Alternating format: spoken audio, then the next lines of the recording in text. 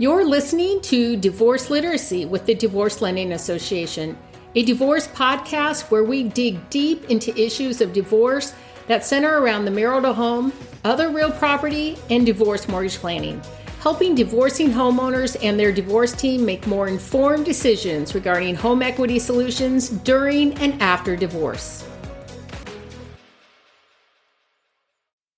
So on behalf of the Divorce Lending Association, today I would like to welcome Eric Blake. He is the founder and lead financial planner of Blake Wealth Management. So Eric, welcome to our call today. We can't wait to dive in and learn more about you. Awesome. Thank you. I appreciate being here.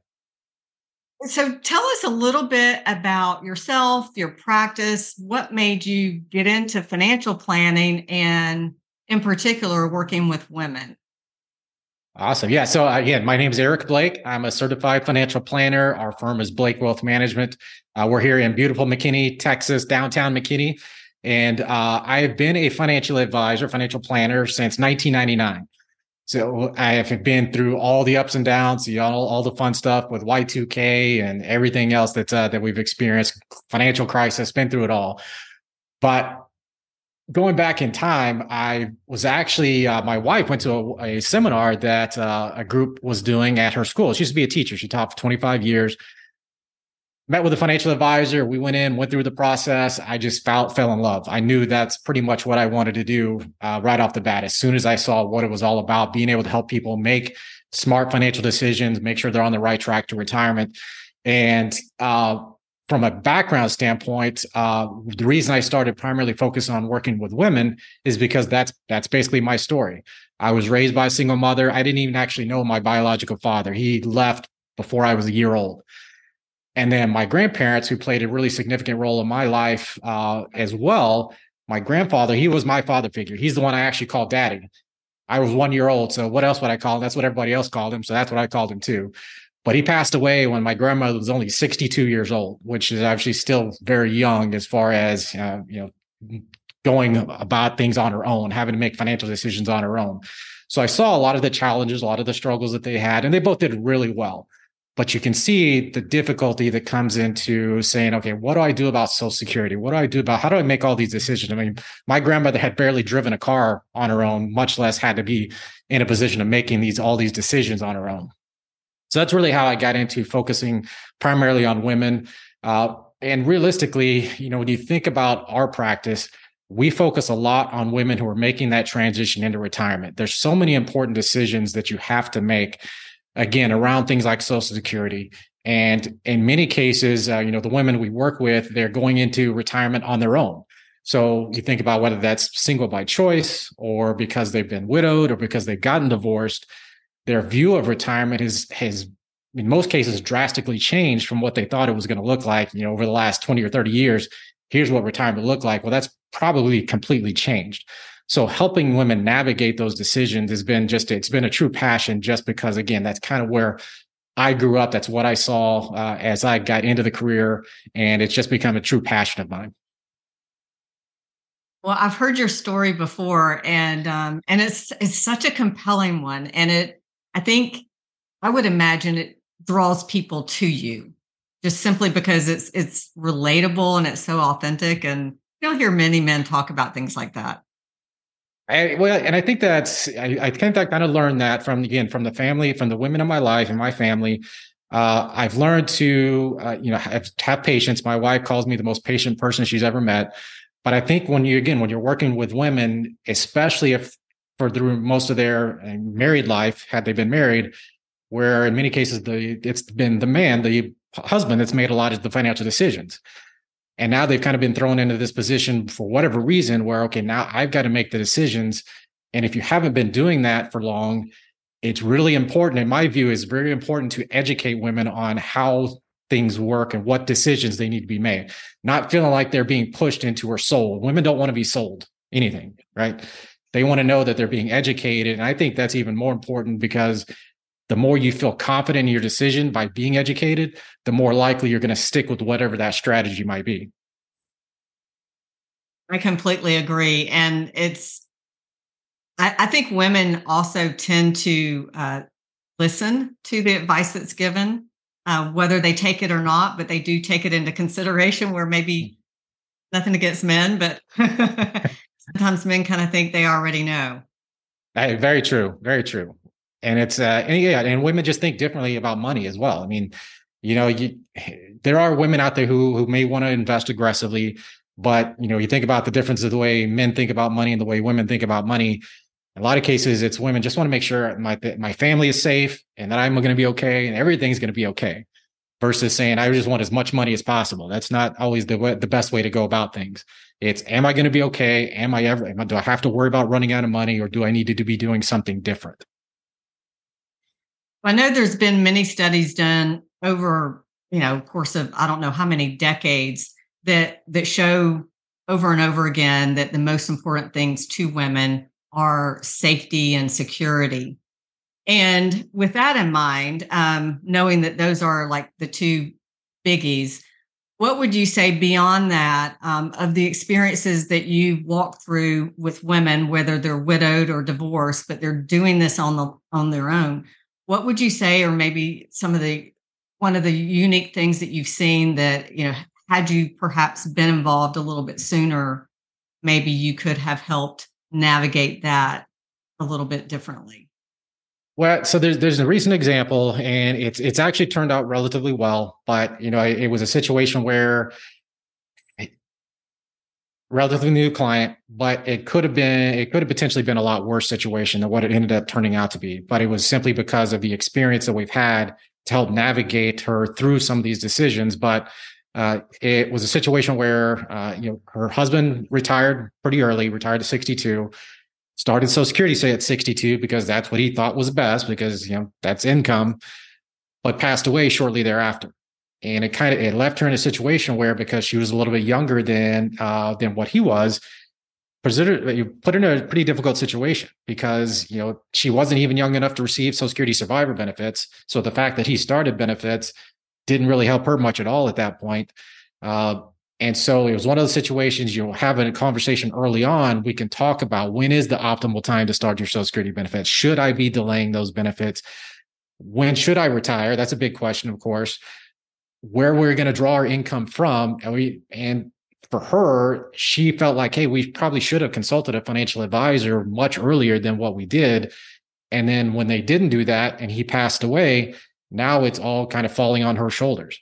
She's got a daughter that lives with her. And now I've got to figure out, what am I going to do for income? She hasn't worked in 20 years because of she had a special needs son. And so all these different things just kind of got thrown at her, and he primarily made a lot of the financial decisions. And now she's got to make some very, very important decisions. And fortunately, again, she was open to consulting professionals. So it started with an attorney who referred her to us, in which case we could sit down and we can kind of lay everything out. Let's talk about where you're at. Let's talk about what our options are, so that we can make the right decisions, so that you can get health insurance, that you can have enough income to get by, to make sure that you don't lose your house, all these different variables that could have happened. So it was kind of one of those things that, it could have been better from the very beginning had they consulted a financial advisor, but we were able to meet with her early on enough afterwards to make sure that she was still going to be okay.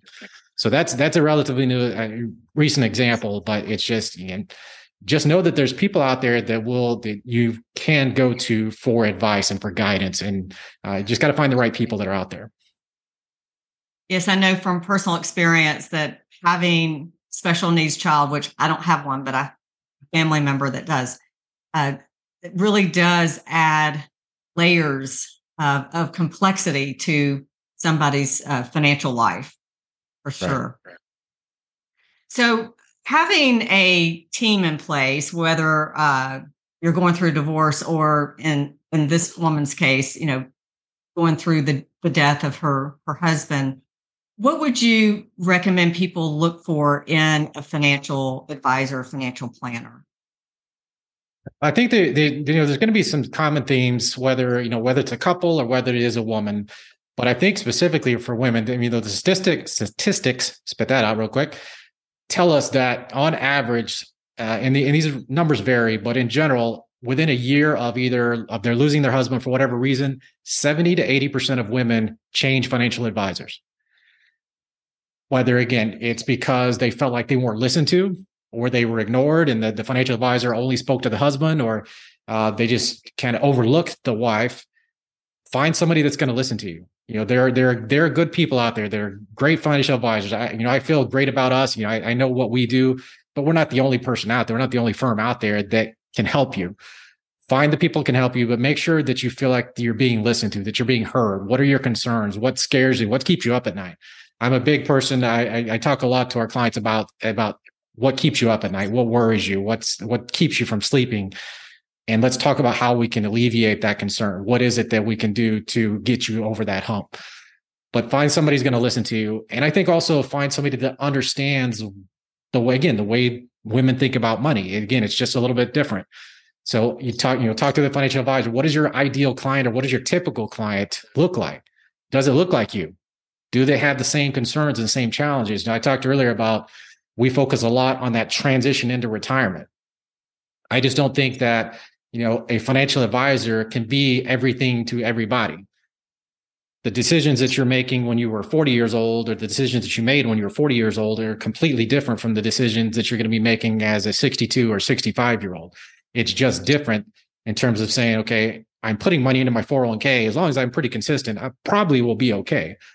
But when we get to this phase, again, we got these decisions around Social Security. When should I start? How do I optimize my Social Security benefits? How much can I take from my investments to keep me from running out of money at some point? Which accounts should I be taking money from first? How do I reduce my lifetime tax liability? You think about with women, we've always got that gender gap to deal with. In most cases, women have earned less over their lifetime. They've, in many cases, taken time out of the workforce because of taking care of family, whether that's children or parents. Any number of reasons why on average, women have less earnings, lower Social Security benefits, lower pensions, less retirement savings. But I'm a pretty strong believer that, if you plan smarter, you plan better, you can still live the retirement that you deserve. Right. And so it's just a matter of saying, hey, does this financial advisor, female or male, do they understand what my issues are? And do they have experience with those issues and helping people make the right decisions? I think that's great advice. I think that's advice that somebody could take in any direction, any type of business professional, and say, does this business, does this entity, does this person understand my particular situation and have experience working through that? Because that's, at the end of the day, that's what everybody needs, is they need to have their problem solved. And if they're working with somebody that's not familiar with those type of problems, it's going to be more challenging for them to solve them. Be willing to ask the tough questions. Again, who is your typical client? Do they look like me? Do they have the same challenges, the same problems as I do? And what have you done to help them with those problems? That's perfect. That's great. Well, I really appreciate you sharing your story today. Can you let us know, how would somebody get in touch with you if they wanted to have a deeper conversation or talk to you about working together? What's the best Absolutely. way to reach you? Yeah. So our website is blakewealthmanagement.com. And if you kind of scroll around, you'll learn a little bit more about our firm, but you can hit the Start Here button that's in the top right-hand corner. And there's a few other places on there. But one of the things, again, back to kind of what I would be looking for is you can see our process. How do we help women make an educated and informed decision about our firm? Are we the right firm for you? So when you hit that Start Here button, it'll walk you through the exact process we go through with every prospective client. And just starting with an introductory phone call. Let's learn more about each other. Let you ask whatever questions you have for us. I'll ask you a bunch of questions just to make sure it's a good fit. And if it is, we'll say, okay, well, let's take the next step in the process. And I think that's important. So, people want to know what's next. How does this really work? How would I make a decision about whether you're the right fit for me? So that's the best way. And then we also, on there, you'll see we have the opportunity to sign up for our newsletter. We send out a weekly, what we call our Simply Retirement newsletter that goes out every Thursday morning, just trying to share educational content. We do webinars from time to time. All that's going to be shared on the newsletter as well. And as you and I talked about before we got started, we are going to be starting our Simply Retirement podcast hopefully here in the next couple of weeks, where again, we're doing this exact thing, providing retirement education for women to make smart decisions. That's exciting. Can't wait to see your podcast. I appreciate that. Yeah, I'm going to have to have you on it. I'll be there. Well, once again, I really do appreciate you sharing your story, sharing all this insight. It's been great. And it's such a pleasure to know you and to work with you in the Dallas marketplace, and encourage any of those listeners that want to know more about you to reach out to your website, as you mentioned. Awesome. So, I appreciate it. Thank you, Eric. Have a great day. Thanks. You too. Thanks for listening to Divorce Literacy. Discover more strategies and solutions on divorce mortgage planning at divorcelendingassociation.com.